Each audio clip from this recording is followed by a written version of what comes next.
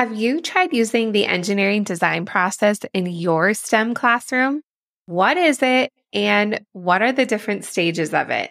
And also, why should you be teaching with the engineering design process in elementary STEM? In this episode, I'll be answering all of your engineering design process questions so you can get started implementing it into your lessons.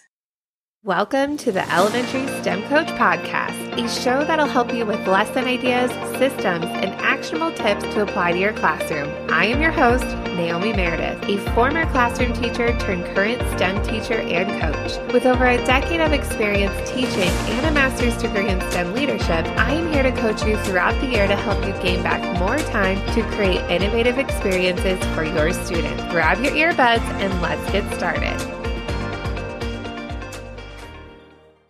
Before we dive into today's episode, I have a free engineering design process poster and planning guide that you can download for your classroom. You can grab it at naomimeredith.com/podcastedp, and I'll also link it in the show notes. A side note, EDP is short for Engineering Design Process Poster.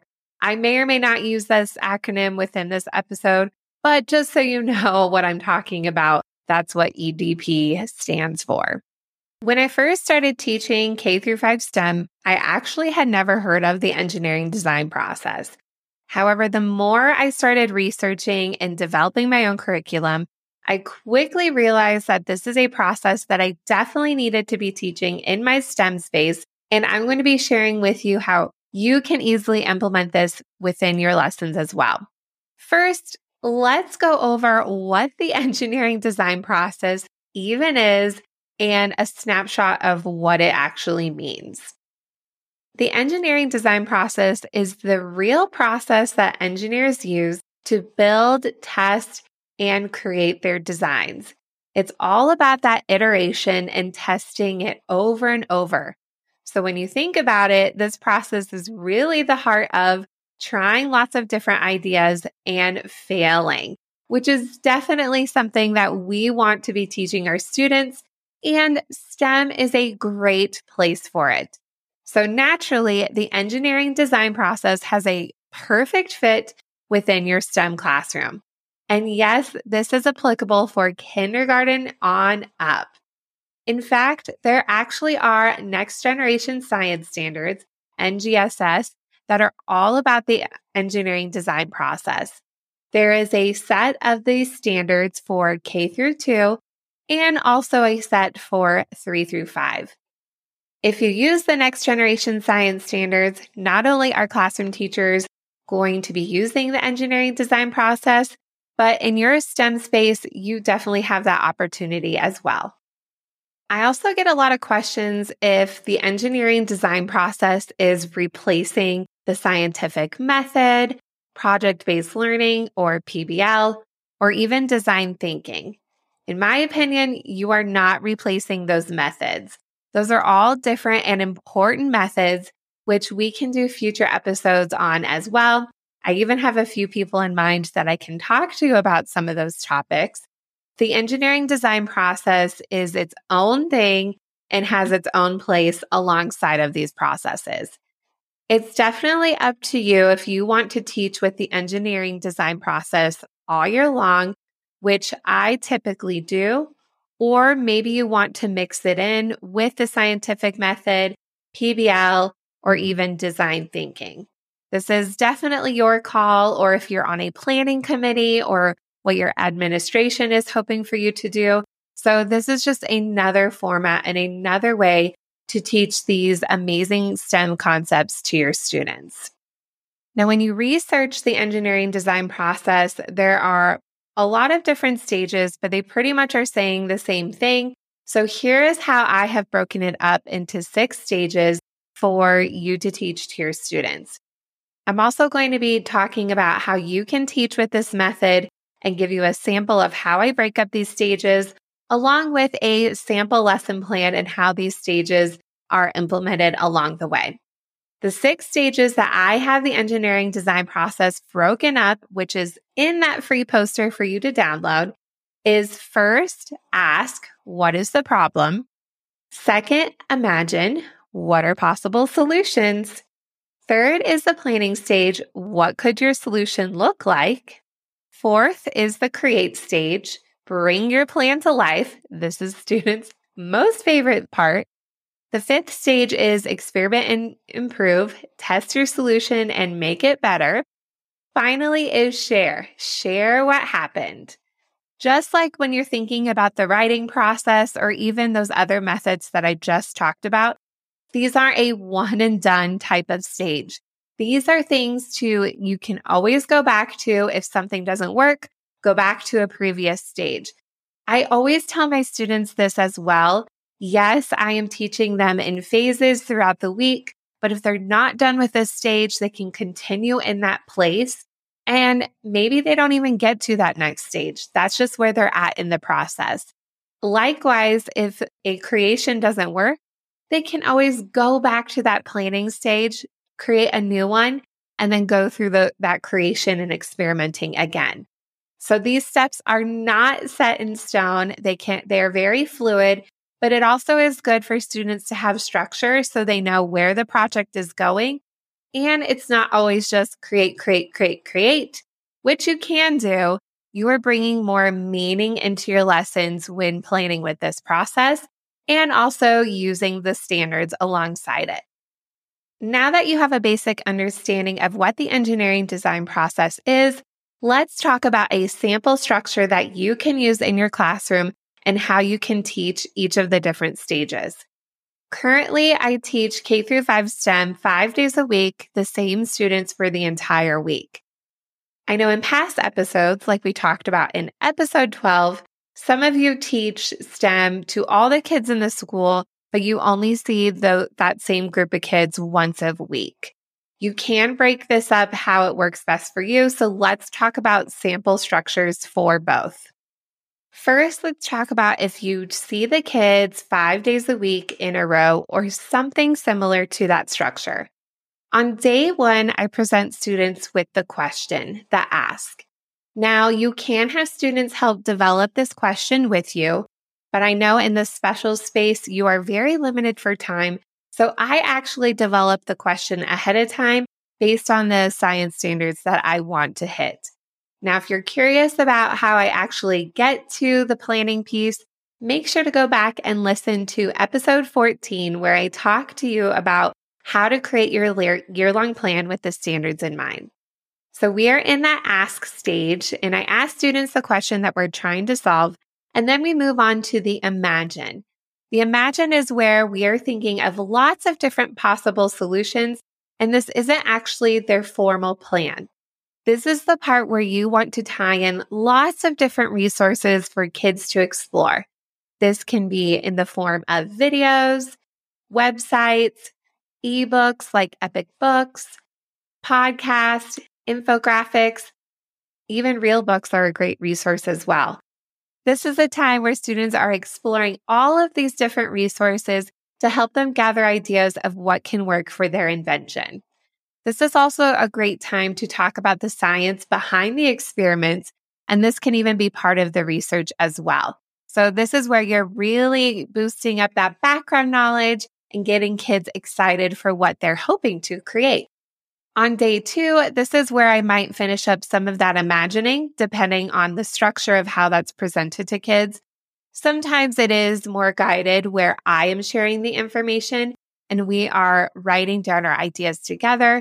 But further along in the year, especially with the older students, the imagine stage is more independent and they might have a graphic organizer where they're capturing their thoughts and accessing the resources on their own.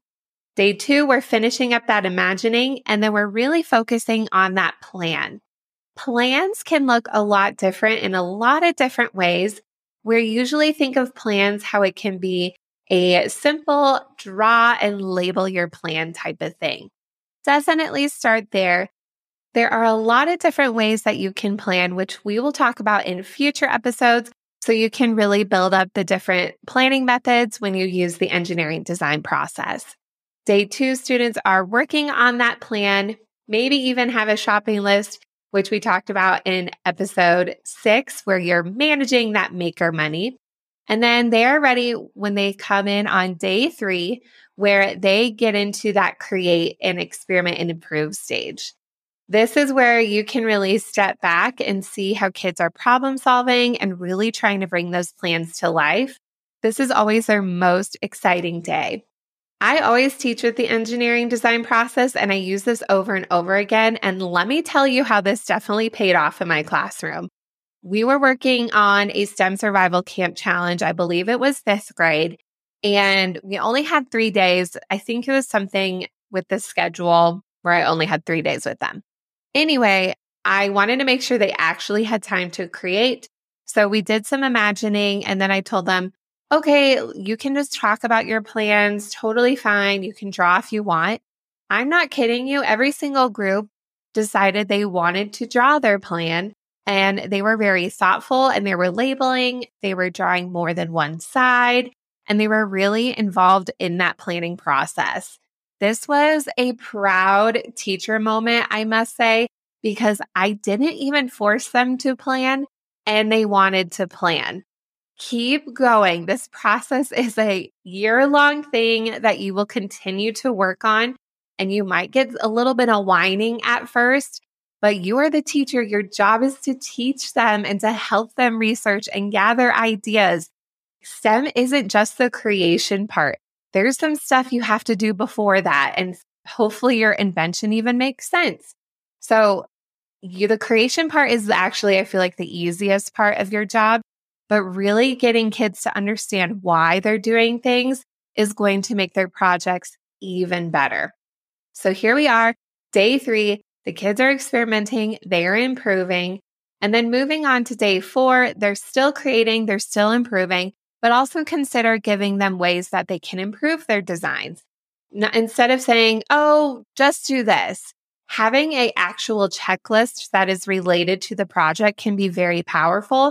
And they could be things they may or may not have to do, but that will help them think about their designs in a different way, which we'll talk about in the example lesson I have in just a little bit. And then finally, on the last day, they're doing any finishing touches, and they are sharing their work, which could be just talking to other groups about what they did. My personal favorite is to create videos and pictures within Seesaw. And also having reflection questions where they can talk about what went well, what would they try again, and what was actually challenging for them is a great way to be reflective and really think about this whole process throughout the week. Now, if you don't see kids 5 consecutive days in a row, here's how I would break up the engineering design process for you. Day 1, you can start with the question, the ask. Do a quick imagine stage where you are guiding that. It might not be as independent for the kids, but you're still providing that information for them to build some background knowledge.